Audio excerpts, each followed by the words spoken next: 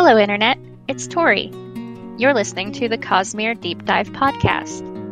For updates on when episodes go live, follow us on Twitter and Facebook. To join the discussion, visit our Patreon page at patreon.com/CosmereCast, where you'll find an invitation to our Discord server. Thank you for listening, and please enjoy the show. Hello, and welcome to the Cosmere Deep Dive podcast. I'm your host, Mike. Joining me this week are Craig. Hey. Dave. What's up? Tori. Hello, Internet. And very special guest from the Legendarium podcast, Craig Hanks. Hi. I feel like I need something better than another Craig. I wish I was named something different. I apologize. Maybe something like Le Craig. You're going to have to explain the joke. Yeah, it's an in-joke. It doesn't work. Just... Anyway. No, you have to make it work. Just force it. People will accept. Anyway. Because this other Craig is from the Legendarium podcast, which starts with an L, we have decided to call him Le Tape Craig leg. for the duration of this recording. See? There, done. It works. Okay. Anyway. As long as Le Craig Cutting is okay. all of this. Editing out every single second of this. You say it, but I don't think you mean You it. should leave in the part where you say you're editing it out so that there's no context on why you had to edit something out. All right. We normally start with good thing, but before we do that, I have a bit of an announcement. I have launched our Patreon. You can find that at patreon.com/CosmereCast. So if you like what you hear, go throw some money at us. And now, good thing. Craig, what's up? I mean, that's pretty good, I have to say. It is a start of a good thing. So this one will only apply basically to me, but my wife did a 5K run yesterday. Wow. An official, event. She's been training for the past month. I know 5K is not much, but it's a start. And I think eventually... No, that's super awesome. That's great. When did you start CrossFit? Like a year ago? That's actually really nice. Yeah. It was actually from one of the coaches there that got her into doing a run. So I think she's going to do another 5K. I think it's some mid-May. It's in a month. But build up to 10K, 15K. We'll have to see where she goes. But she completed it. Wasn't even hard either. Didn't really break a sweat. So the training has paid off. So, well, I mean, it was in the morning. But sweat, dude. I think the hardest thing of the 5K was that it started at 7 a.m. Yeah. Yeah. Well, you guys are 9 to 5. So that, I think, is pretty good. I can't get up at 7 a.m. because I wait tables, and I never wake up before noon unless I have to. Yep, I hear that. All right, so Dave, your good thing is not waking up until noon unless you have to? That's pretty good. That is pretty good. Geez. Can my good thing be Laura Shigehara again? She's just so good. Your good thing can be whatever you want it to be, my dude. Even in Zombies on Your Lawn, her voice is just so beautiful. It's such a silly song, but her voice is so beautiful, it still moves me to tears. Since one of my good things was go to the toilet, yeah, I think you're good. But that was my good thing last week. I guess I'll just drop in a video game, an indie game that you can find on platforms. It's called Celeste. It's about a Canadian girl that climbs a literal and figurative mountain. That is more than I knew about the game before. It's one of those tricky platforming games, kind of like if Super Meat Boy had good controls. It would be like that. But it's not, Super Meat Boy obviously has the shock value theme going on with all the blood and graphics and everything, but this is less violent in the graphics. Not really violent at all, but it's more of a mental. It's more mentally deep than you would expect it to be, and it's really the storyline is really emotional. It's really great, and the soundtrack is awesome too. The soundtrack written by Lena Raine. Not sure if she's worked on any other major projects, but fantastic soundtrack as well. Super Meat Boy, like I couldn't really get into it too much. Like the gameplay is neat, but like you said, the whole shock value. Like I don't like that sort of thing. It's the same reason I won't play Binding of Isaac. Yeah, but so figured you were going. It's based on a genre of games. I think it's like, what was it, like Jumper or something like that? Because there's a game with a very similar style as like Super Meat Boy and Celeste, where you're going through. It's all about surviving through levels, but you're just a block, like you're just a square trying to make it through. Just a square trying to make it through a cool kid's world. And I also played End. Like that was also a classic game that is somewhat similar with the ninja type game. That was a lot of fun. So. Yeah, there's something to be said about that genre of games, and I think Celeste does a really great job. I have not played it yet, though. You've only watched TGH speedrun it. Basically, yes. Didn't even watch me play it when I streamed it. Wait. I mean, I think I have the same experience as Craig here, including not having watched Dave play it. No, I'm pretty sure. I remember you trying to get this one thing on the side of a mountain. You're like, how do I get up there? And eventually figured out how to jump to get it. I was watching you play a little bit. That sounds like Celeste. How do I make this jump? Yes. I haven't even done any of the B-sides. I'm trying to find all of the acorns, and I think I got all the jams. I need to find more strawberries. Acorns. Strawberries and heart thingies. They're all Mario frogs. Basically. All Mario guys are frogs. No, wait. How's that go? All frogs are Mario guys, but not all Mario guys are frogs. All right. I think we're done here. Tori, what's your good thing? I have started learning to draw, and I'm very excited about it. Ooh. Yeah, oh.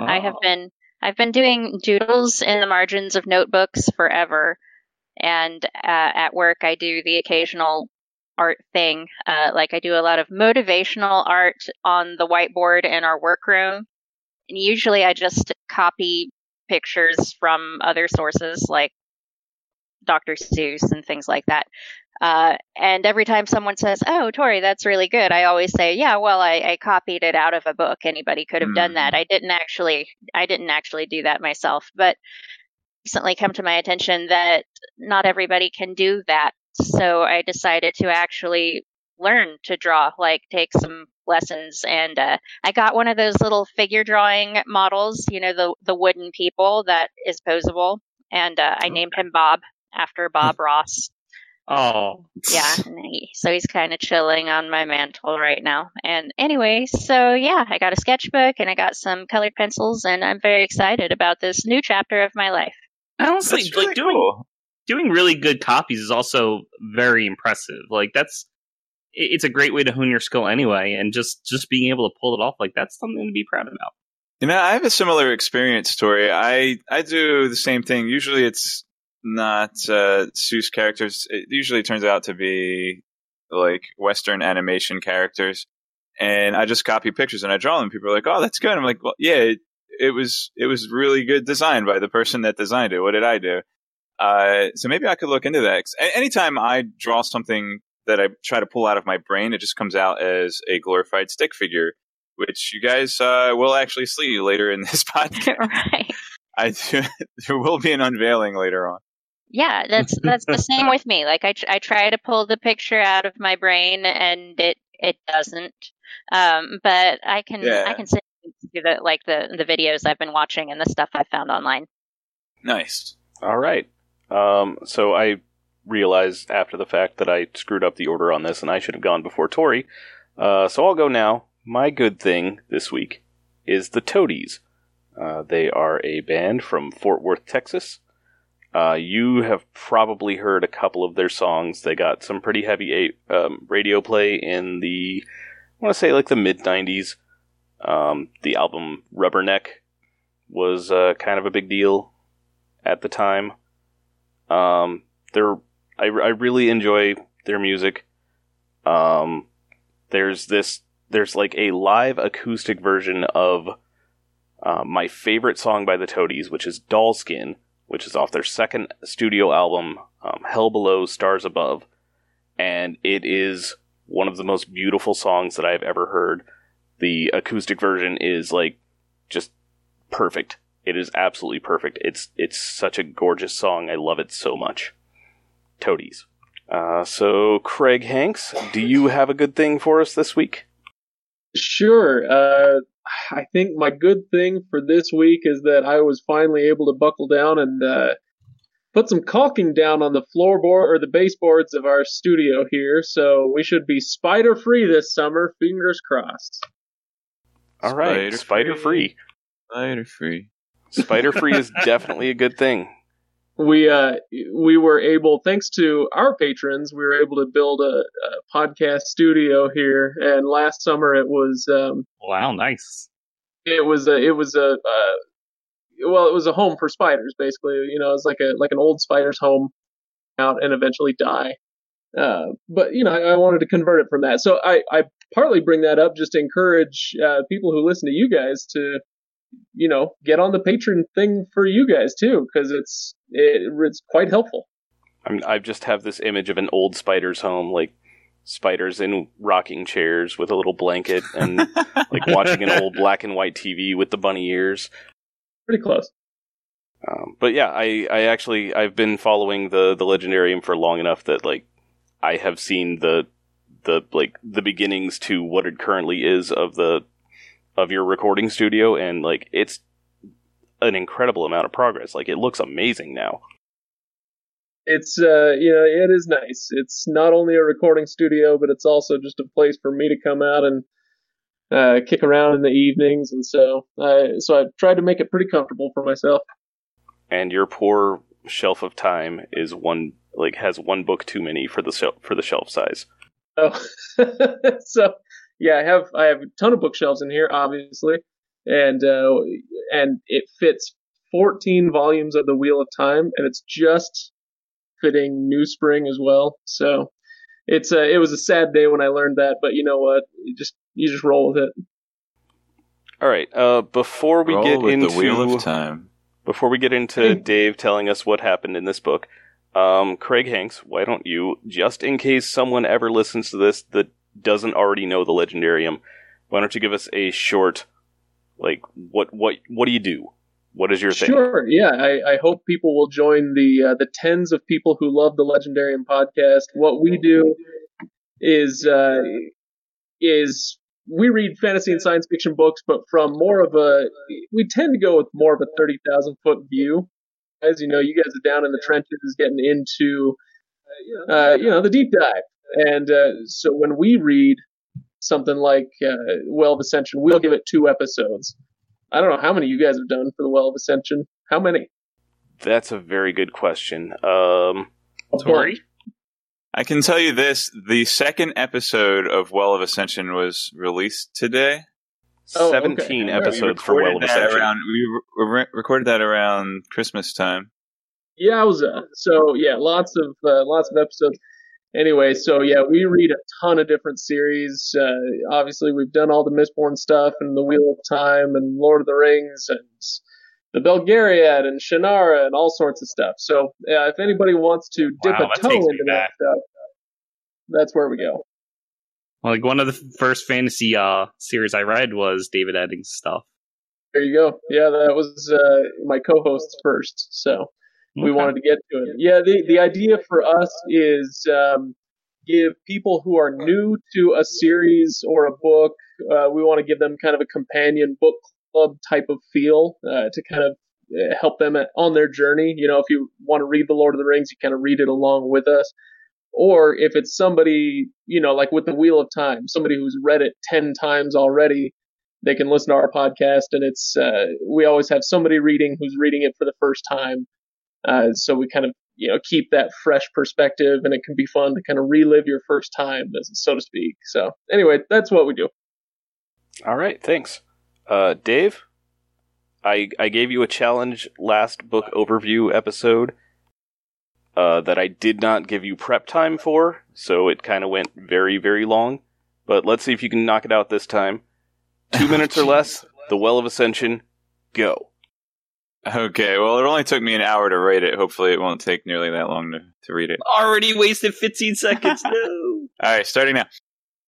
1 year has passed since our heroes have slain the Lord Ruler and put an end to the final empire. With the absence of any kind of government, the wealthiest and most powerful rise up to become kings throughout the land of Scadrial. Due to rumors regarding the Lord Ruler's stash of atium, the world's most rare and powerful metal, Several of the new kings wished to march on Luthadel, and King Ellen Venture, including his father, King Straff Venture, marching toward his door, and King Ashweather Set of the West, who sends Allomancer assassins to kill Ellen. Ellen's girlfriend and bodyguard, Vin, who happens to be the most powerful Allomancer in the world and the one who personally delivered the death blow to Lord Ruler, successfully fends off the assassins, thanks to an anonymous Mistborn who assists from the shadows. In the process, however, she uses the last of our hero's atium supply, and the body of her Kandra servant, Ursur, is badly damaged. Elend, unlike the kings of the other dominances, has established a parliamentary government. Being one to play by his own rules, Elend must convince his assembly not to surrender the city to his father. In the meantime, Vin is experimenting with new allomantic metals, hoping to find an edge despite her lack of atium. Vin also finds a new body for her servant to absorb, the body of a large, vicious wolfhound. While testing the abilities of her Kandra's new body, Vin discovers a mysterious spirit formed by the mist. As she approaches the spirit, it vanishes, and a strange force grabs her arm, nearly causing her to fall to the ground. Vin also has another encounter with the anonymous Mistborn, during which she discovers that Duralumin, her experimental metal, can greatly enhance her other allomantic abilities. In her confusion, however, the man disappears into the night. Elend, having successfully convinced the assembly not to surrender before he can meet with Straff, awaits word to arrange the encounter. While waiting, scouts discover a second army approaching Luthadel. Apparently, Elend's friend Breeze used his power of persuasion to convince King Set to overthrow Luthadel and search for the hidden atium. With three great forces now in conflict, underdog Elend has the upper hand in negotiation. Breeze, no longer on good terms with King Set, returns to Luthadel and explains that advantage that he brought to King Elend. As the crew retire, Captain Demo of Elend's guard reports that 2 skeletons were found in Vin's chambers. One skeleton, they realize, belonged to Ursur before he discarded it, but whence came the other? There is an enemy Kandra spy in the palace. Of course, not all of the excitement is happening in Luthadel, as the crew's terraceman friend Sazed, who has mysterious powers of his own, is abroad teaching former slaves about religion and agriculture. He discovers that the Mist have grown violent and began killing people. In his travels, he also encounters an old friend, Marsh, brother of the former, now deceased Kelsier, both of whom had played vital roles in overthrowing the Lord Ruler. Marsh had become a Steel Inquisitor, infiltrating the highest level of the Lord Ruler's church, in the process gaining superhuman allomantic abilities and vitality. Marsh, knowing that the remaining Inquisitors had vacated their headquarters, convinces Sazed to help him infiltrate the Conventicle of Saren. While there, Sazed discovers a 1,000-year-old steel etching chronicling the motives of the Lord Ruler's uncle, and explaining why he did not believe in the hero of Terrace legend. Marsh, unsuccessful in his enigmatic quest, urges Sazed to leave with him, but not before Sazed transcribes the etching onto paper. While traveling away from the conventicle, Marsh disappears in the middle of the night, causing Sazed to continue to Luthadel alone. As Sazed, returning to Luthadel, an old friend of his, Tindwell, arrives in the city to tutor King Elend in the ways of dress, manner, and swordsmanship. Elend takes to the lessons well, becoming the king that he always knew he should be inside. After a time, he and Vin meet with King Straff's messenger, Zane, the very Mistborn that Vin had been sparring with at night. They arrange a meeting, Straff wishing to convince his son to surrender, Elend wishing to intimidate his father into leaving Luthadel alone. In the ensuing weeks, Vin studies a logbook written by the former hero of ages, whose life was tragically ended before he could complete his mission to the Well of Ascension. Could this mist spirit she saw be the same one mentioned in the logbook? Could the thumping in the night be related to the Well of Ascension that this hero had sought? Vin also develops a friendship with her Kandra wolfhound. They had both been oppressed in the past, and they share several moments of bonding. During these moments, Vin learns much about Kandra abilities, culture, and religion. The Kandra, apparently, is even growing a fondness for Vin, something which had been lacking in the entire time he's been in her service. At last, Sazed returns to Luthadel and reports that an army of Koloss is approaching to invade Luthadel. The Koloss, a race of blue giants with subhuman intelligence and superhuman ferocity, are being led by King Justice Lacal, a former friend and political ally of King Elend. With 3 major obstacles on the horizon, Elend and Vin venture out to handle the first, that of Elend's father, King Straff. During their meeting, Elend and Vin instill fear in the heart of King Straff. King Straff will not attack Luthadel as long as Vin, the most powerful Mistborn slayer of the world's former god, remains in the city. As Straff and Elend speak in private, Zane begins poisoning Vin's mind toward Elend and the service of her loved ones. Vin doesn't respond to Zane's corruption immediately, but she begins feeling uneasy toward her bow as they return to Luthadel. When they return, Elend is feeling elated, having stalled one major force at his doorstep. Nothing can go wrong. That is, until he finds that his assembly deposed him in his absence. Nominations are held for the next regal election, Elend nominates the Honorable Lord Penrod, who in turn nominates Elend. Merchant Assemblyman Phylan surprisingly nominates King Ashweather Set, who had been hiding amongst the crowd. A week later, they hold the election, but it's interrupted when a band of assassins tries to kill Elend. Vin recognizes one of the assassins from Set's company, but she doesn't know that Zane had planted him in order to frame the Western King. When the dust settles, Aaron rushes to Lord Penrod's house, where they are holding the election. Penrod himself wins the election, and the next day arranges to turn the city over to King Straff. That evening, Zane convinces Vin to attack King Set's outpost and gives her a bead of atium beforehand. However, because Set did not have any allomancers in his employ, Vin does not need to use the atium to reach his inner chambers. After learning the truth that Set did not send assassins to the election, Vin spares his life and allows him to leave Luthadel.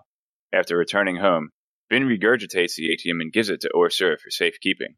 The following evening, Zane once again visits Vin, who is confused about the assassination attempt, as well as her own feelings regarding Elend and Zane.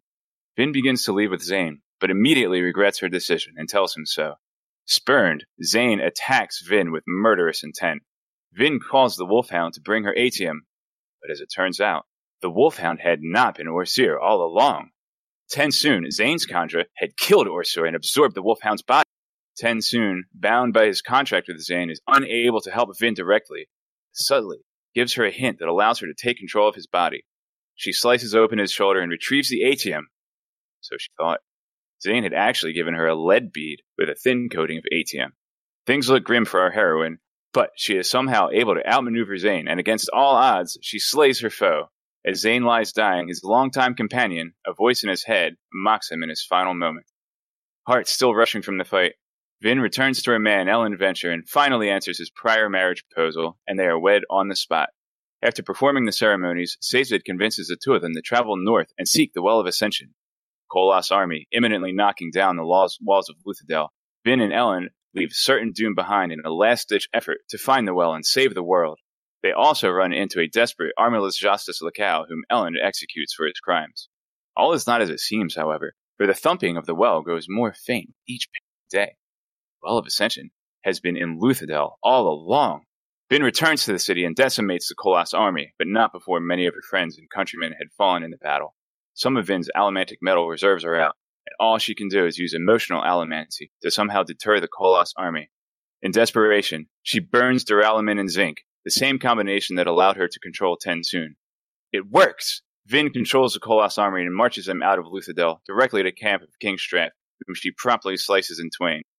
With all three armies quelled, Vin sets her sights on Credit Shaw, the Lord Ruler's former abode and presumed location of the Well of Ascension, so that she might release the sealed power and rid the world of the murderous mists.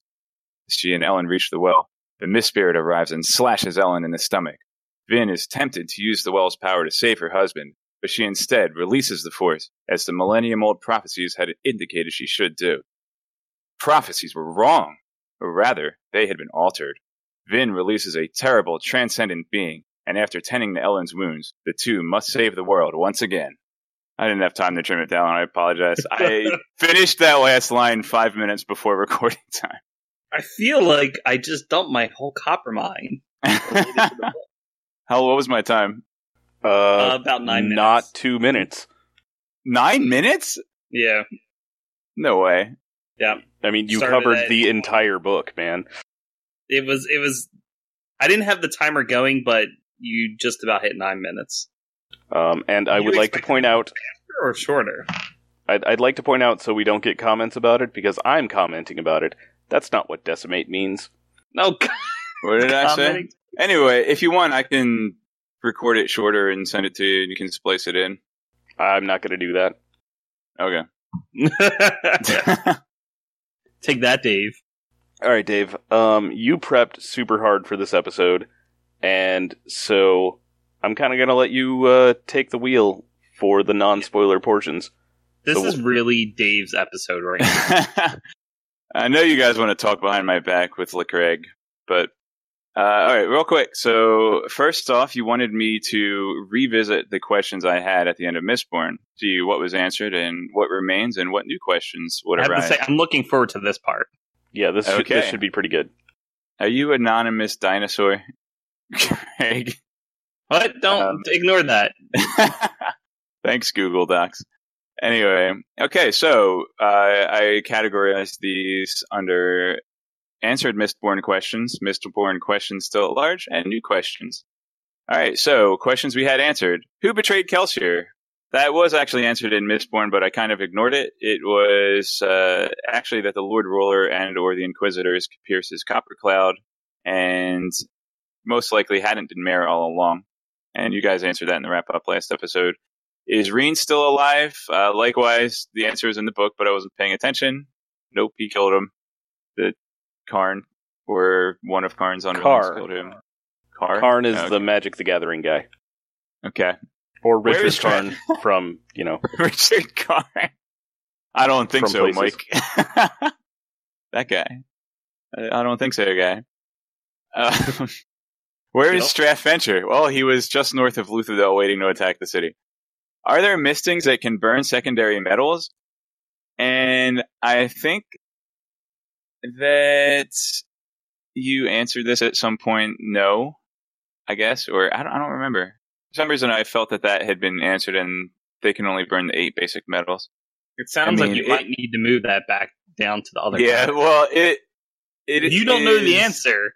It's reiterated that only Mistborn can burn allomancy, or can burn atium. But I wonder if mistings could actually burn aluminum. Because it would be really useful to... I mean, mistings aren't as powerful as Mistborn, so maybe it doesn't really matter if that they can't force him to burn aluminum. Well, aluminum would just get rid of all of the other metals in the product. But I want to categorize aluminum like making duralumin. Well, and then it gets rid of toxins and stuff. It's not really important, but there you go. I guess so, because if you don't want to pass them, you can just burn aluminum. Right. Okay. Are Terracemen and other races separate species? Again, you kind of just said that they are the same species. What is the deepness? And our current leaning, based on what the characters are saying, is that the deepness is some form of mist that is violent, attacks people, and is just overall bad for the world. What is the Well of Ascension? Well, apparently it's this little pool that gives somebody ultimate power for just a moment, and they can relinquish that power, but they probably shouldn't, but Vin did. Whoops. Is it a perpendicularity? A word that I learned from Mike, and I'm going to say I don't think so. It seemed more just like... didn't seem like it was connected to any other realm of existence. It just was kind of a source of power. We definitely didn't have anybody fall into it and disintegrate. Yeah, it wasn't anything like the Pool of Oblivion from Elantris. We also didn't have anybody Benny Hill moment, like, trip and fall into it for no good reason to give you a little cliffhanger at the end of the chapter, but it was just... This book has a worse problem than that, but talk about it. Really? Okay. Yeah, well, about what Mike and I were arguing last week, and we kind of talked about it last week, but we'll finish up the questions first. So, did Rayshek kill the logbook author, or throw him into the well? Well, he clearly didn't throw him into the well. That wouldn't have accomplished his goals. But yeah, you kind of said that it wasn't really answered. Vin assumes that Rayshek killed him, but basically you have about as much information on that as we get. Yeah. And okay, so here's some questions that you don't want to read the last one? No, I mean, how does Mistland fit in with the cosmology? It's a planet in the solar system. That was kind of a dumb question to begin with, and I wasn't going to repeat it. Okay. I don't know why I left it written. I should delete it so Anonymous Dinosaur doesn't comment on it. Too late.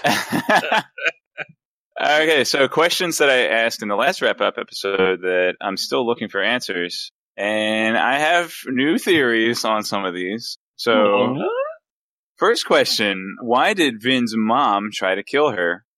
And my current theory is that she had some sort of prophecy that was like, your daughter is going to release this ultimate evil thing, so she doesn't know which daughter, so she successfully murders Vin's sister and attempts to murder Vin. What is the significance of Vin's earring? And, oh man, okay, this is a big one. There is one point in rereading Well of Ascension, having voice guy in mind, and there's this very strange, I think it was chapter 13 when Vin first approaches the Mist Spirit, and the sequence of events goes something like this. She's approaching the Mist Spirit disappears, something grabs her arm, and she feels pain from her ear to her head. And what's she have in her ear? An earring. So I wonder if the thing that grabbed her arm, which I'm guessing is voice guy, because he was kind of trying to prevent her from interacting with Mist Spirit. Are you sure it wasn't a quarter? She could have had a quarter in her ear. That's what I always have whenever my grandpa comes by. How come you didn't feel it till he showed up? But there must be some kind of connection between Vin's earring and voice guy. Like, it must somehow allow him some kind of control over her, I guess. And this is the really fascinating part about this. Up to this, by the end of the book, we don't see voice guy physically interacting with the world, but we do see Mist Spirit physically interacting with the world. So I wonder if they could even be like different sides of the same being, because Mist Spirit being the physical, he cuts Elend, he cut one of Elendi's servants, he rips pages out of the copies that voice guy had altered. Voice guy can physically alter written things or what's stored in copper mines or speak into people's heads. So I don't know, but in this instance, the one that had the motive for grabbing Vin's arm would have been voice guy, and this is the only time we see him, as far as I can tell, physically interact with a person. And maybe it has something to do with Vin's earring. I don't know. That's all I got. I know it wasn't much. That's quite a bit that you inferred just based on like an earring, but sure. But it's her arm is grabbed and a pain goes from her ear to her head. I don't know. It was so bizarre that it had to be significant somehow. Okay, next question. How does Vin have superior power? No idea. I mean, obviously, voice guy is trying to lead her to the well so that she can release him. It's a tricky one, though, because, we do learn, when she's fighting the Lord Ruler, she draws power from the mists. But even before that, she's able to pierce copper clouds. Well before that. And so I don't really know. Okay, so how do secondary metals fit in with allomantic structure? And I have a full section that's going to go into that and how I think that might work out. And that'll be after I finish up the questions here. And then how many metals are there? Similar answer. Okay. So those are things that I'm still looking for concrete answers as we read The Heroine of Ages. It's called Hero of Ages. I wonder, I had mentioned this in Discord. I don't think I've said it on a show, but I wonder if Elend is actually the Hero of Ages. Because, voice guy altered prophecies, but I don't think he wrote them from scratch. So there has to be some kind of prophecy regarding a Hero of Ages for some reason, I think. Okay, so new questions regarding Well of Ascension. First, a couple rewind questions that actually I didn't think to ask in Mistborn. 1, how did Kelsier find out about Malatium? And 2, where did Mare get that picture of a flower? Yeah. Those are both going to be Rafo. Those are. Fine. One is more Rafo-y than the other. I'll have to guess. Because I don't actually know the answer to one of them. No. I know the answer to both of them. Okay. All right. Next set. Can Steel Inquisitors read minds? And the only reason this question popped up is because as I'm rereading, there's a part where Sazed meets up with Marsh, and Marsh, being ominous, says something that kind of reacts to what Sazed is thinking, and Sazed's like, it's not like Steel Inquisitors can read minds. So my thought is, Can they? I don't know. A, Rafo, and then B, I have some thoughts on this. Okay. For spoiler time? Or the end of the next book. Okay. Maybe Gotcha. both. All right. Why did the Inquisitors attack Terrace? And by the way, Marsh get to the other totally side. knew about it. No, Marsh I totally was thinking that. knew. Marsh totally knows that the Inquisitors are going to Terrace because he says, "All right, the Inquisitors are out. We're gonna go to the Conventicle of Seren," and Sazed, it's like, "Where'd they go?" And Marsh says, "They went north." Sazed says, "Toward Luthadel," and he says, "Among other things." Marsh totally knows they're on their way to Terrace. Okay, so why did they attack them? And why did, Alright, so what was Marsh looking for at the Conventicle of Saranrap? So he goes, of course, Sazed finds the Make Your Own Inquisitor kit, and he finds the steel etching. But Marsh was also looking for something, and he went into the quarters of the Inquisitors to find it, but he came up empty. What the heck was he looking for? And also, what changed Marsh? He first insisted that Sazed go to Luthadel, so he wasn't happy that Sazed was doing his keeper duties. He wanted Sazed to go to Luthadel. But then, when he meets up with Sazed in Luthadel, he's like, "What you doing here, bro?" So, something definitely happened between point A and point B. Alright, next question. Do the Khandra know about Voice Guy?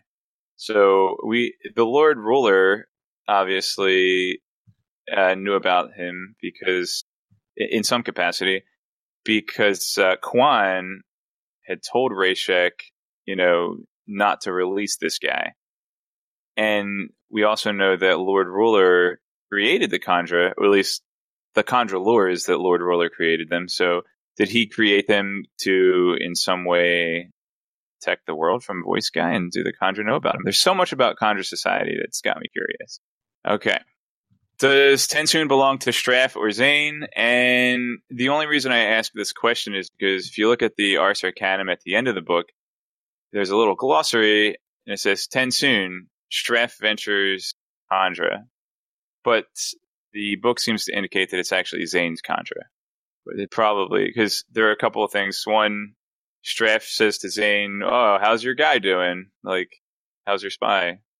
Implying that it's Zane's Khandra. And then also, when Zane dies, Tensoon apparently returns to his homeland to be reassigned to another contract. Alright, on this one, I have discussed it in spoilers. I'm with you on this. That shouldn't have happened the way it happened. Like, it shouldn't be worded that way. Every indication we get is that the contract belonged to Straff, which means that when Zane died, nothing should have happened of contract related. I have problems with that, and I don't have a reconciliation for them. Straff does die quickly afterward, but not immediately, and not immediately. Yeah, like really, Tensoon should have went back to Straff.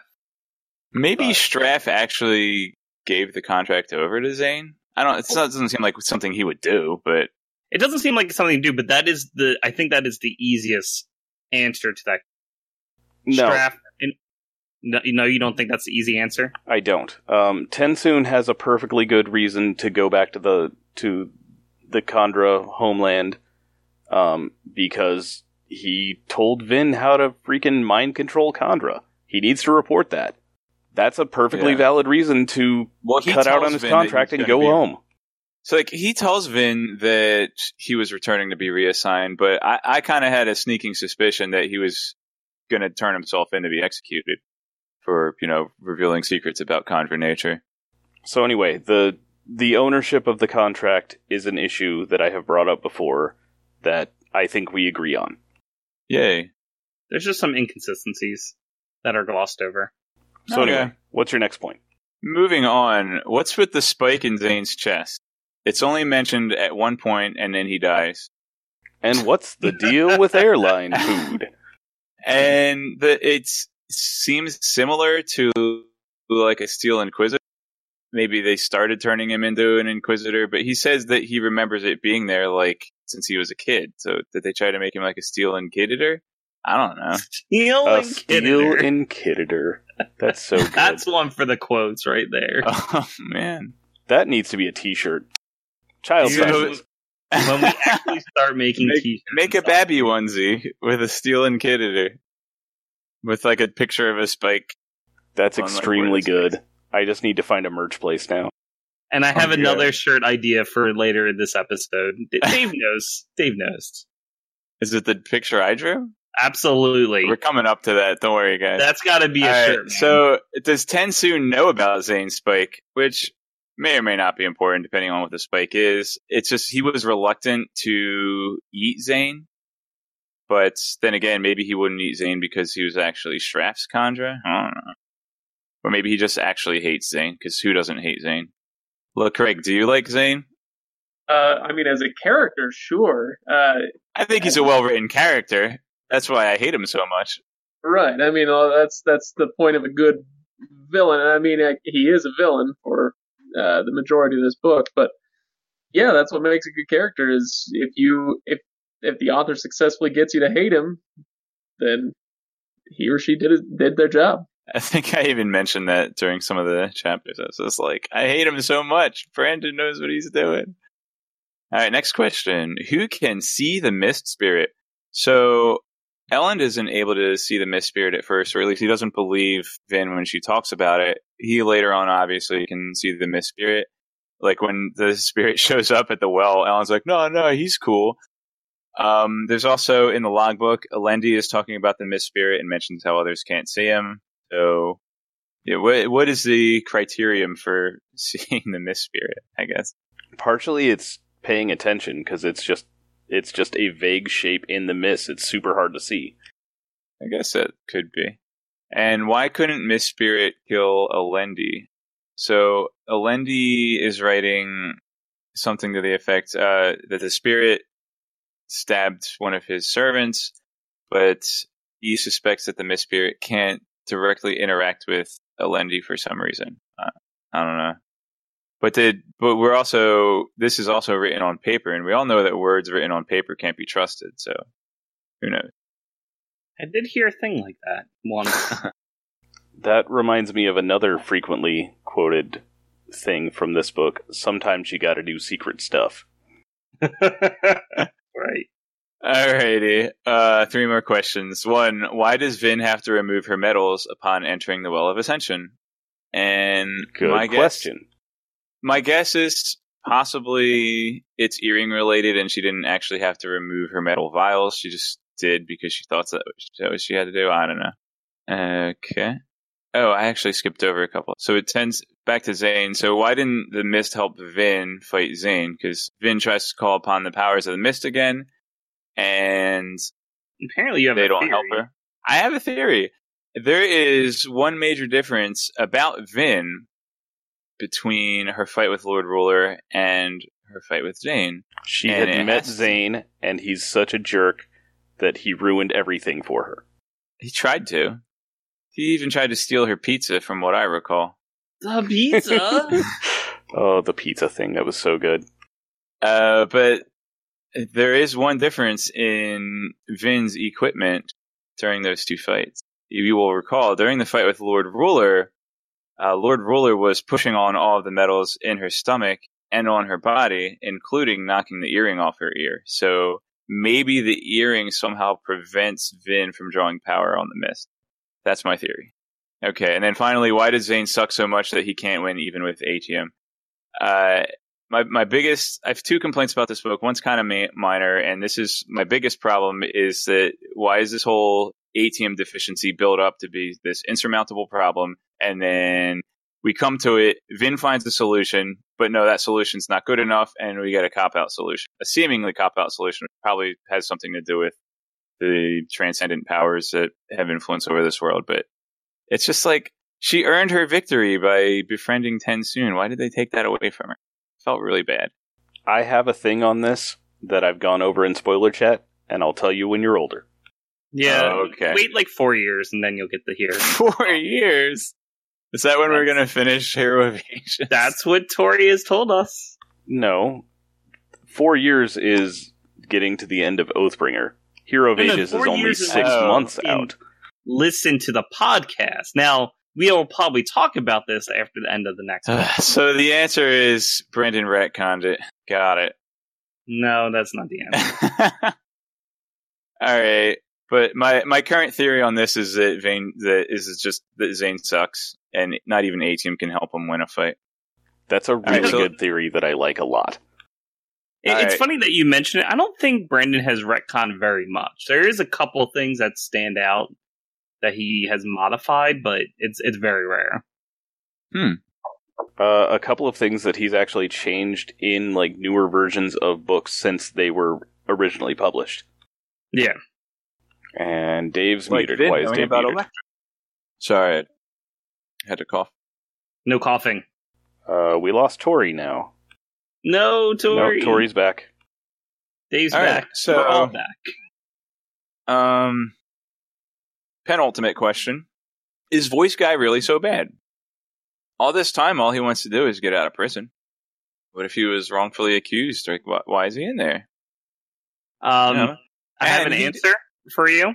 He didn't kill anybody. I mean, have an answer for you. His enemy, Mistspirit, stabbed a couple dudes. What's the answer? Oh, he sent them the deepness to kill people?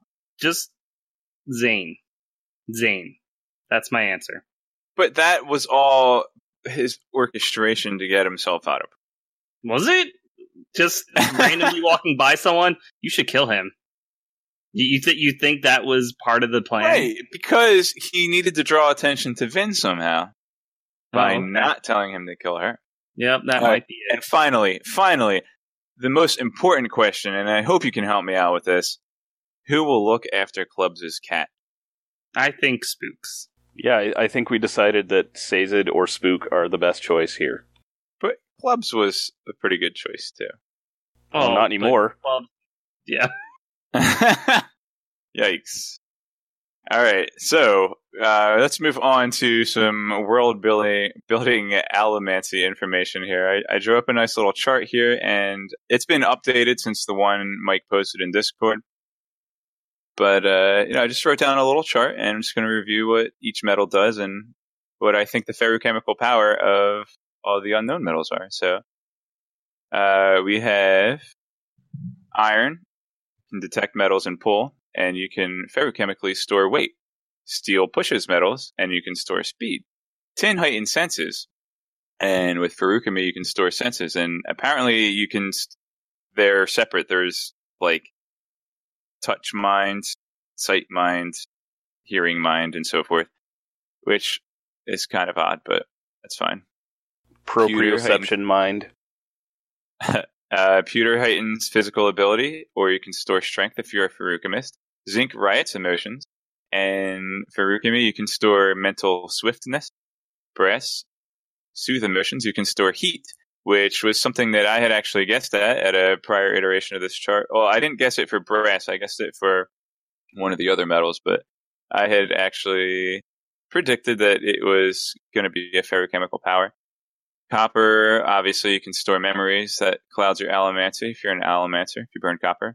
Bronze, you can detect allomancy outside of a copper cloud, or you can pierce it. I think with duralumin you can pierce a copper cloud, but if you're Vin, you don't even need duralumin to do it.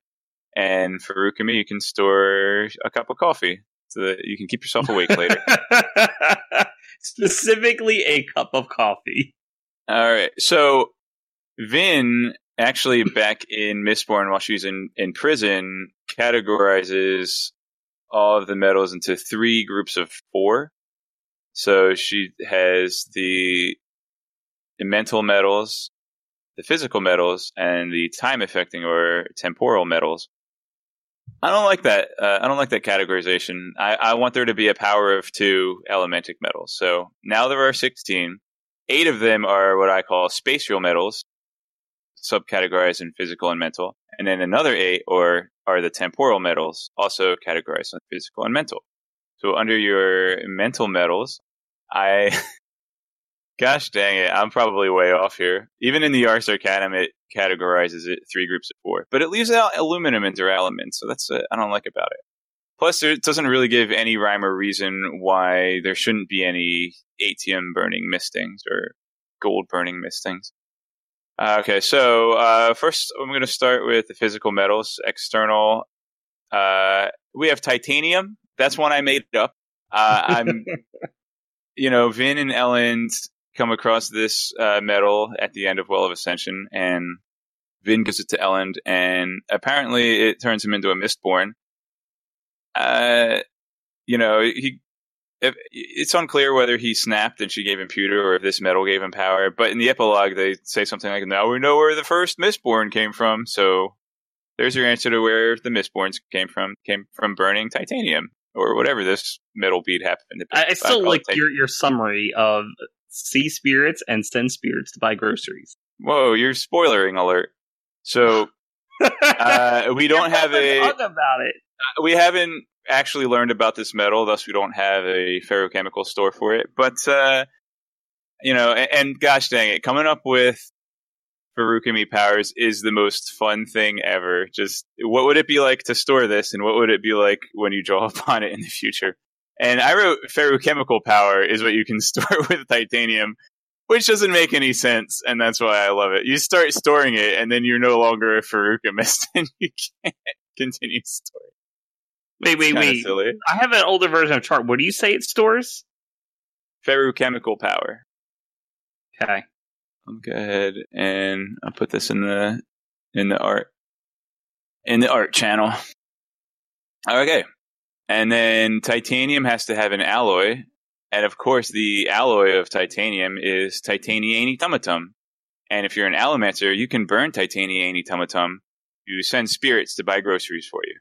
And if you're a Ferukimist, you can fill your titaniani tumatum mind with corporeality. So basically, as you're storing titaniani tumatum, you become Kitty Pryde. And when you draw back upon it, you're just somehow you get the ghost touch ability from Dungeons and Dragons 3rd edition. We're like an hour in before I mentioned Dungeons and Dragons. It's awesome. Probably a new record. Let's see how long you can go before you do Harry Potter now. Okay. Harry Potter was gonna be in one of my bullet points before I moved over to the text summary. Okay, so next we have what I put under physical internal. I don't know. I just had to kind of guess. Aluminum. You can burn aluminum to destroy your metal reserves, and if you're a Ferukimist, you can fill your aluminum mind with gastronomic satiety. So you eat and eat and eat and eat and eat all this food, and instead of, becoming full, you can fill your metal mind instead, and then draw upon it later when you don't have any food. I originally read that as gastronomic safety and was immediately on board. You're safe from poison, maybe.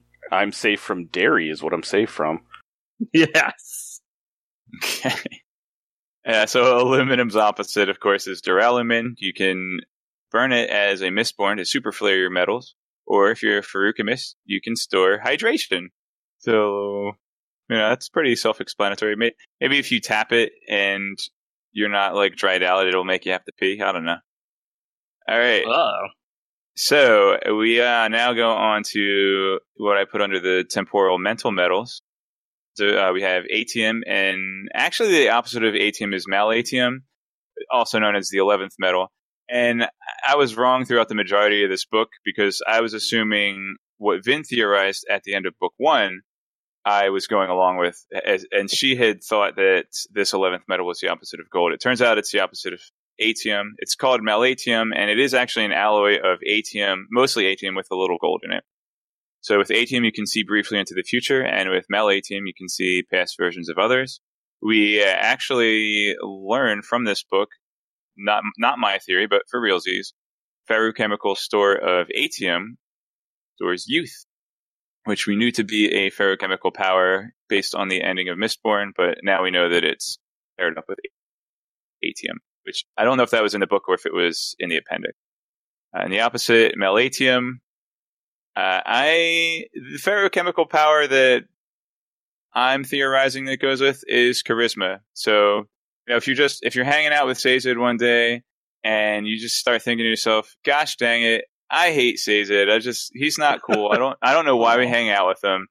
He's probably just filling his Melatium mines. I don't believe that would happen even if he were. I know. Everybody loves Sazed. No one doesn't love Sazed. Sazed is the best. We heart Sazed. Maybe he stored a bunch of Melatium mines ahead of time to make everybody like him.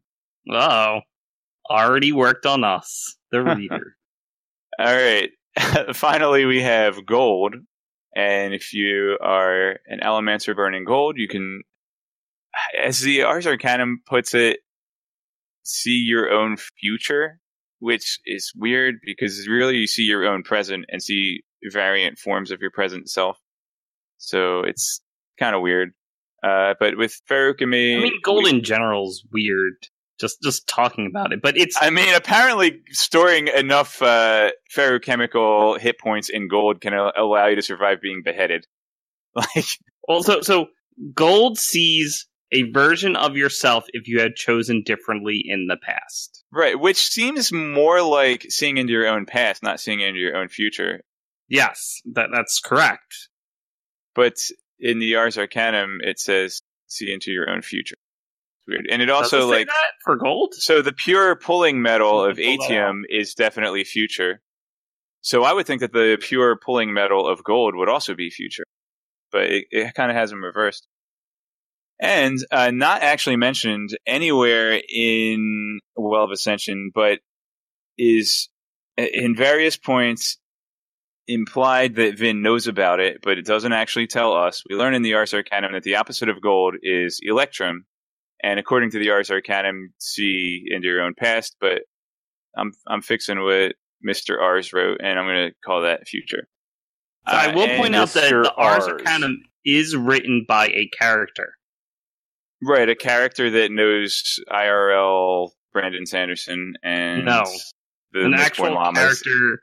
How come Mistborn Llamas? I know it's in there as a joke. I'm talking about specifically the Ars Arcanum, not...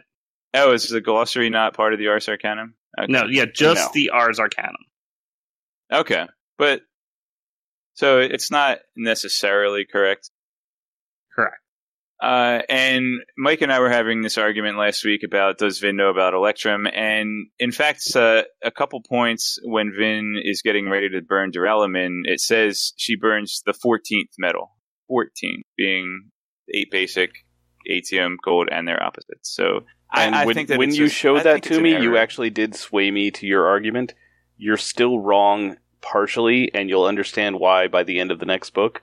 I assume we'll learn about Electrum next book, and I sure as heck do hope that I am correct about what the ferrochemical store is for Electrum mines. And I wrote down static charge, and that gave me such an amazing vision of Sazed storing his Electrum mines that I drew a picture of it, and I want you guys all to see it.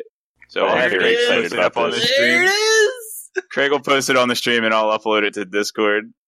wait, I have to move him so he's actually storing it. Oh, that's so good. That is Sazed. This is what it needs to be on a shirt. Storing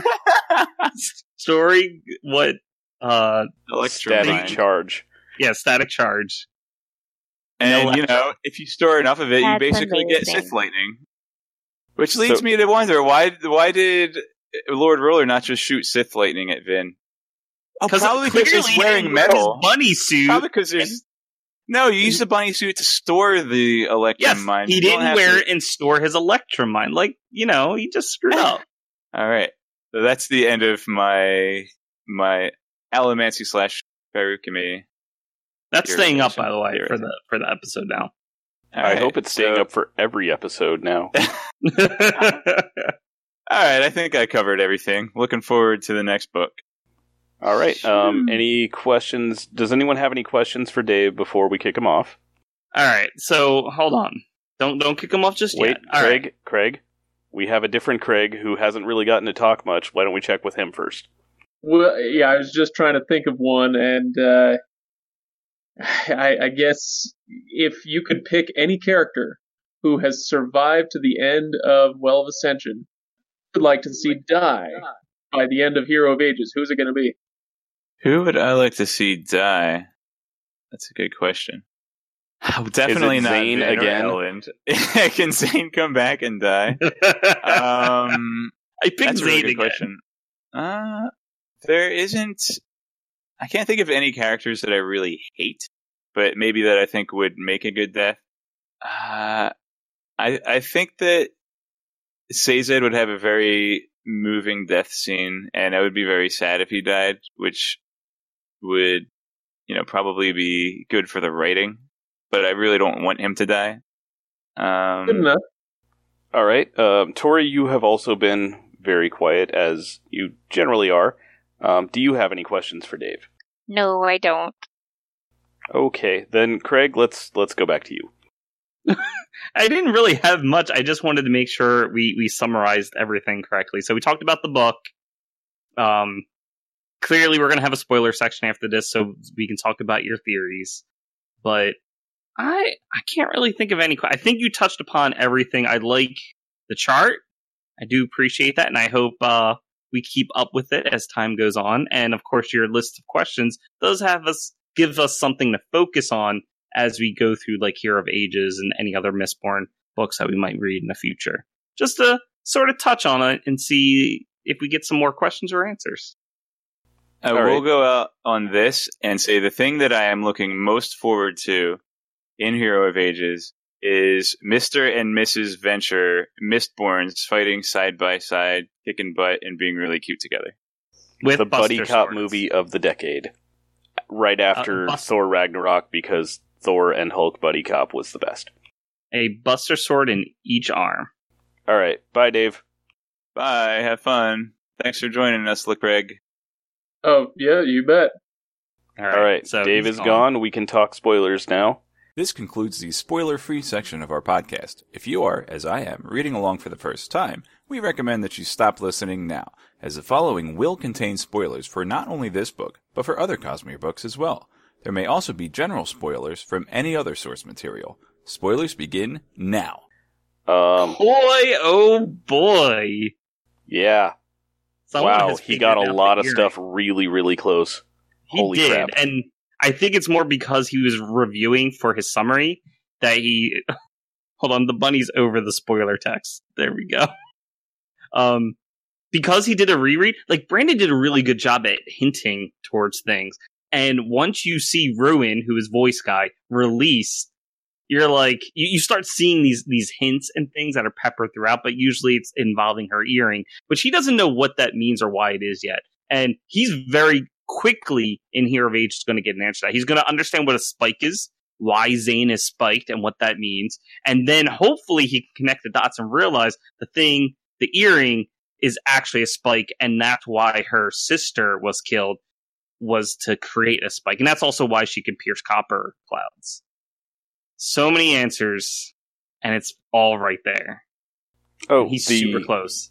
The thing of can Inquisitors read minds? I have a thing for this.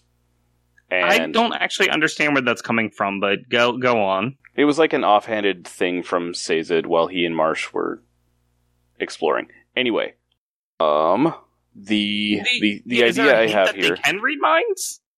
No, I don't think they can. I'm certain they can't. However, they have Tin.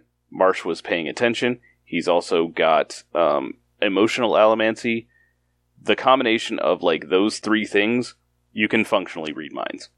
Sure, you can pick up on clues and hints. What exactly did Marsh do?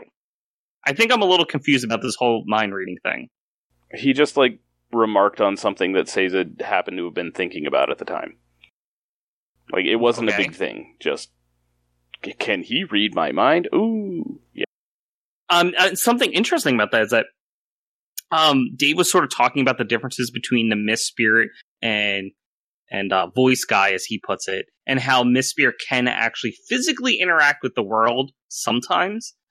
It's a good point to mention that Ruin and Preservation, they also basically interact with the world in different ways. Ruin speaks to people in their mind, especially when they're spiked, or they're just happen to be insane. He can speak to them, but he cannot read. Like, specifically, Vin notices he cannot read minds. He can only speak to minds. Whereas Preservation totally can read minds, but he can't really speak. He has to speak into someone's mind. He actually has to physically say something in his Mistspirit form or whatever. So there are these differences between them. And talking about the Inquisitors being able to mind read, like it would seem weird if they could, because Ruin cannot. And why would his tools be able to? All right, Craig Hanks, you're a guest here. We really haven't gotten you much yet. Sorry about that. That's all right. What is your favorite plot line in this book that has approximately 300 plot lines? So, I'm a weird one. This book gets a lot of grief. You know, people say it has pacing issues and everything, and I get that. I'm not here to say that those people are wrong, but they'll say, you know, the action or the intrigue or whatever it is, it all gets interrupted every once in a while by all this political stuff in the middle of the book, and that's my favorite stuff. Okay. I love it. This is because it's sort of a commentary, and I said this, years ago on our own podcast, but commentary on revolution and revolutionaries and things that emphasize the idea of overthrowing the man and getting rid of the system. And so you have a million and one stories out there that are just like book one. My favorite comparison is Return of the Jedi. Luke, Luke and Vader, whatever. For all intents and purposes, Luke kills the Emperor, and the rebels destroy the shield generator, and the Death Star gets blown up, and the Empire crumbles, and the day is saved, and that's the end of the movie. That trilogy, right? Well, this book, I love how in that storyline it kind of gets into the nitty gritty of answering the question of, so what happens now? And the answer is, well, that evil thing that you hated so much was providing a ton of stability at the very least, and now you've caused chaos, and chaos brings death and confusion and all that stuff. And so how do you manage that? And so the politics around Elend and, his trying to be king out of that, and it's not something that you get very often. And because it's so different, and because I love political theory and political history and all that stuff, that's maybe my favorite plot line in the entire book. I feel like Brandon covers a similar ground in the Reckoners trilogy too. Reckoners, yeah, exactly. But if I can kind of go on with this a little bit, if you don't mind. Yeah, please. We've done nothing with you so far, and go. Oh no, it's fine. I'm on a roll now, so I'm like Bluto in Animal House. You just don't stop him; he's on a roll. With Elend, his whole journey with Tindwyl and all this reminds me a lot of The Legend of Zelda, and you'll have to hang with me on this one because. You guys familiar with the lore of The Legend of Zelda? Absolutely. Very, yes. Okay, very good. much. All right. I'm speaking to a bunch of nerds. Now you're my people. I'm a speedrunner for A Link to the Past, so I know Zelda. I have a Triforce tattoo, so. I'm sorry. I'm just going to take a quick break before I go on with my point to tell you that I am 5% through with my Dark World map cross stitch that's going to hang next to my Light World. That's really cool. It's. I need a picture. I need a picture. Oh, okay. Easy. What was I going to say? Oh yeah, okay. So in Legend of Zelda, you got the Triforce, and the Triforce has these three parts, and they're wisdom, courage, and power. And it's always set up in Zelda to be like, oh well, Ganon likes the power part, and so that can't be the good stuff. It's all about wisdom and courage, but in reality, the Triforce, in order for it to be whole, it requires all three. And that's it's a lesson that Elend has to be taught by Tindwyl, that it's like, you can have all the wisdom you want and all the courage you want to implement your preferred idealistic policies, but unless you have power it doesn't mean a thing. It doesn't mean a dang thing. And so, if that makes sense, right? And so he has to marry his idealism with pragmatism. That is, it's difficult and it's troubling, and you don't like to think about things in those terms, but ultimately, I love it. All right. Next thing is we're gonna go into Hero of Ages next, which is a lot of people's favorite book that Brandon has ever written. Potentially cutting out Stormlight, because holy crap, a lot of people love Stormlight. What then are you most looking forward to in Hero of Ages that like Dave gets to experience for the first time? The end. It's got to be the end, right? Dude, sure. It's so moving. It is the best ending to a book that I think has ever been written, maybe. Well, the nice thing about it is that it's the ending to the whole trilogy, and Brandon does a great job of laying down breadcrumbs and answering enough questions that at the end of book 1 you feel satisfied, and at the end of book 2 you feel satisfied, but in both cases he leaves you with a ton of stuff to look forward to. And I don't know if you guys have talked about it with book 1 or anything else, but the Sanderson Avalanche. Yeah, Yep. we actually started calling it the Sander Tsunami.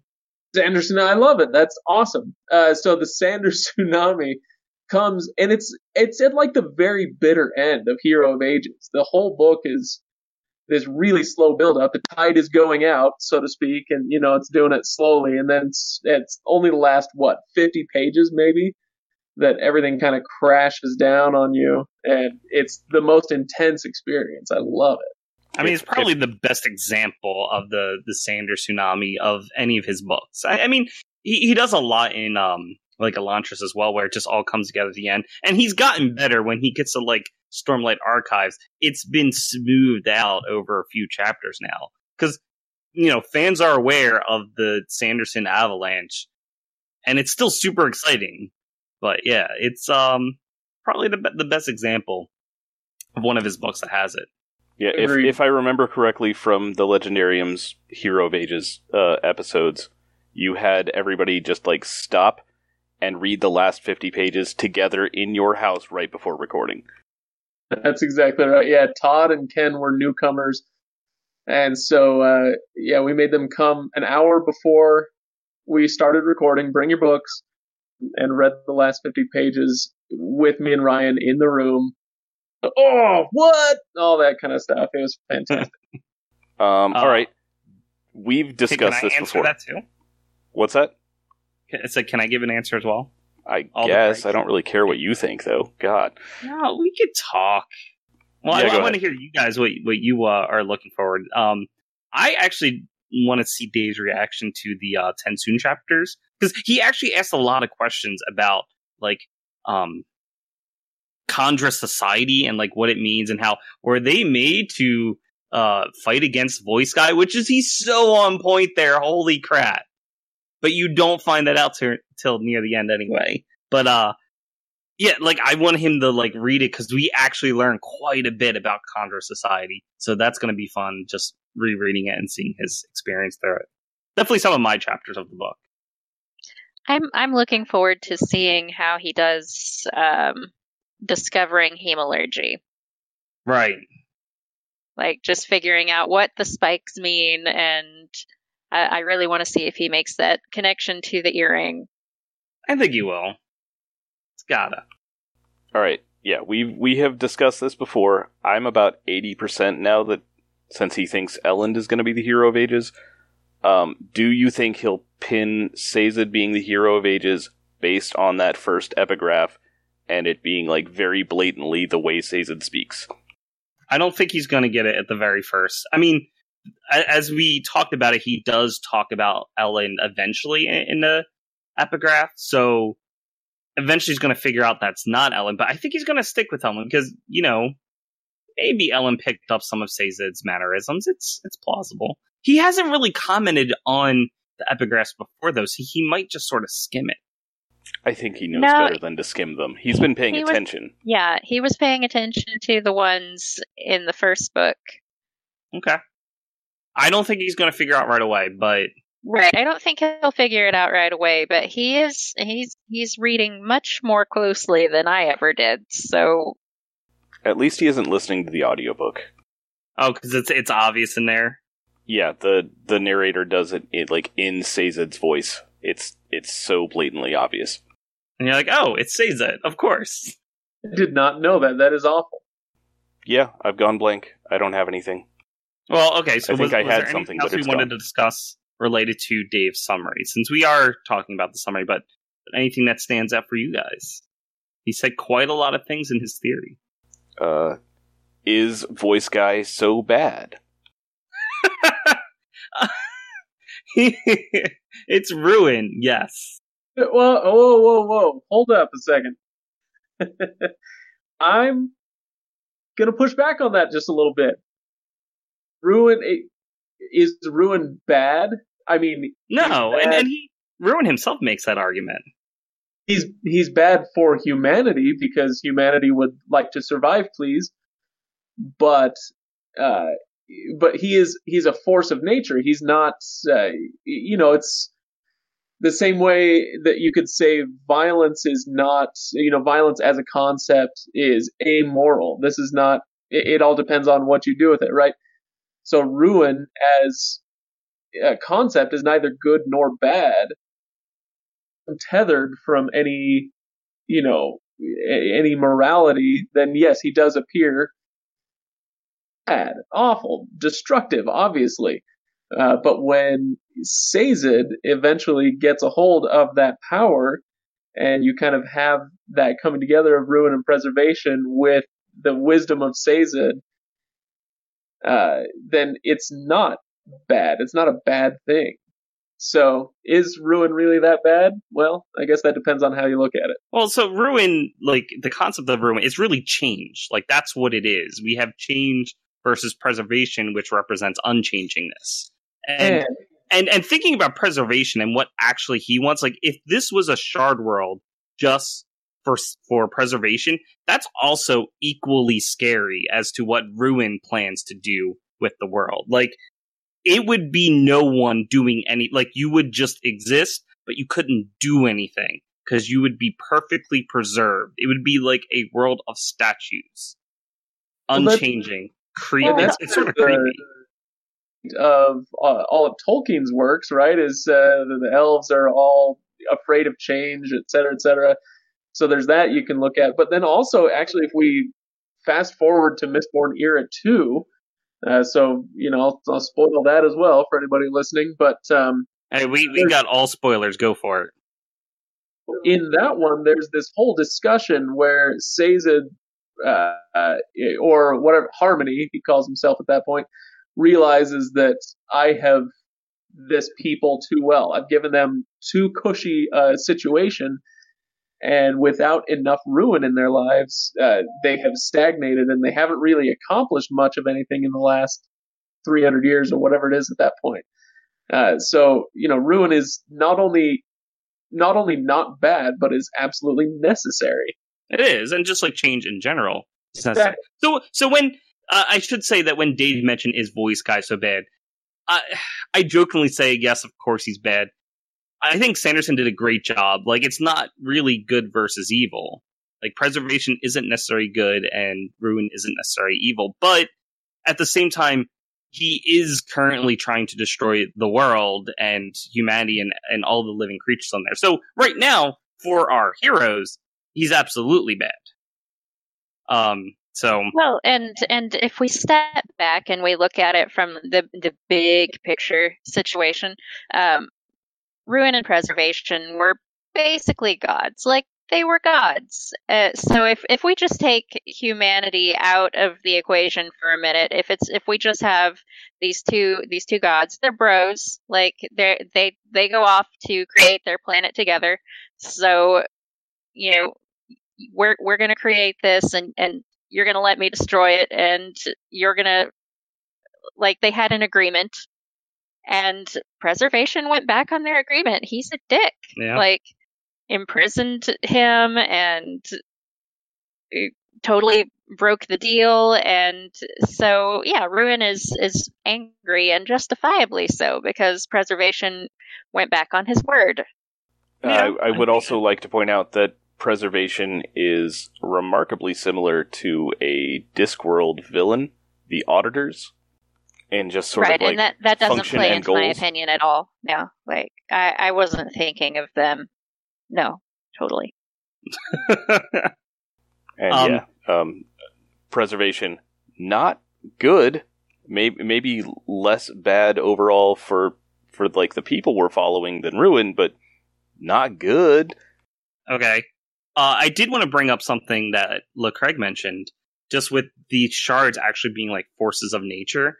And this is something we'll have to consider once we get the Stormlight Archives and talking about Odium. Odium. He describes him like, so we classify him as like hatred, although that's not the word that's used. But when he talks about himself, he considers himself passion. But it sort of goes along the same thing. Like, he doesn't view himself as evil. Yes, he's actively trying to splinter these shards so that way he can be the only one. Because he's certainly not picking them up, and he doesn't want to taint his intent by taking up these shards. But what he represents also is that force of nature, that he's passion. Or at least that's what he describes himself as. I could make the argument that he's full of crap and we shouldn't believe anything he says. Absolutely. But we don't have final confirmation on that because we're still 7 books away from the end of Stormlight. Yeah, but he'll be done by book 5. I don't think so. I think we'll have like an ending at the end of book 5, but I don't think we're going to finish Odium at the end of book 5. I'm planting my flag in it. Yeah, I might have to agree with the other Craig. All right. Somebody have a topic, or are we winding down? Because we've been recording for a while. Yeah, there was a lot. We're going of on an hour and a half. This was the summary episode, but yeah, like I said, I don't think there's anything else Dave mentioned that we really need to discuss. But we start Hero of Ages next week, and right away, I think within the first 3 chapters they talk about Electrum. So right away we can at least discuss the misconception that Dave has. Yeah, it's within that first like chapter block that we're gonna get to is when Electrum happens. So then I can go neener, I told you so. Exactly. Which Craig Hanks, I don't know if you like scrolled up and read any of that, but like Dave and I had this gigantic argument about Electrum. He was so mad at me. I did not see that. Oh, he was so mad at me. Well, yeah, that's easy though. I mean, I get it. I've met me. All right, so then, what do we have coming? Or what are we looking for in Hero of Ages? We definitely want to keep an eye on what Kelsier is doing, which is going to be hard to track because he wanders off to the Eyrie. Yeah, like he wanders away, and we don't have like a good connection point for him anymore for like a pretty good chunk of that. We want to track, I guess, Preservation's deterioration. He does eventually die. We want to track. What else do we want to pay attention to? Like, what's Ruin doing when he's not on screen? Ruin does a lot. He's actually spends very little of his consciousness, like, effort to the characters because he's busy destroying, making the ash mounts like blow up and all this other stuff around the world. And we should totally say hi to Melan because we're going to see her in book 3, and that's going to be yes. Cool. She's like a protege of Tensoon. And I think those are like the big points of spoilery stuff in book 3 that we want to look forward to. Cool. All right, I think that's it for the episode. Thank you, Craig Hanks from the Legendarium podcast, for joining us. Very welcome. Happy to be here. Thanks. If you ever want to do this again, just let me know. Let me know like what section of the book you want to talk about, and I'll get you in, man. I ought to send Ryan. He knows a million more things about the Cosmere than I do. I mean, if you want to pass the message around, I'd be happy to have everybody, especially Ken. Ken and I feel, share a soul of punchin'. He'll be excited to hear that, I'm sure. So yeah, I think that's it for the week. Thank you, everybody, and goodbye, Internet. Good night, Internet. Bye. This has been the Cosmere Deep Dive Podcast. Follow us on Twitter at CosmereCast, or like us on Facebook. Our theme music is Traveling Made-Up Continents by Gillicuddy, used with permission. Hear more from him at the Free Music Archive. Thanks for listening.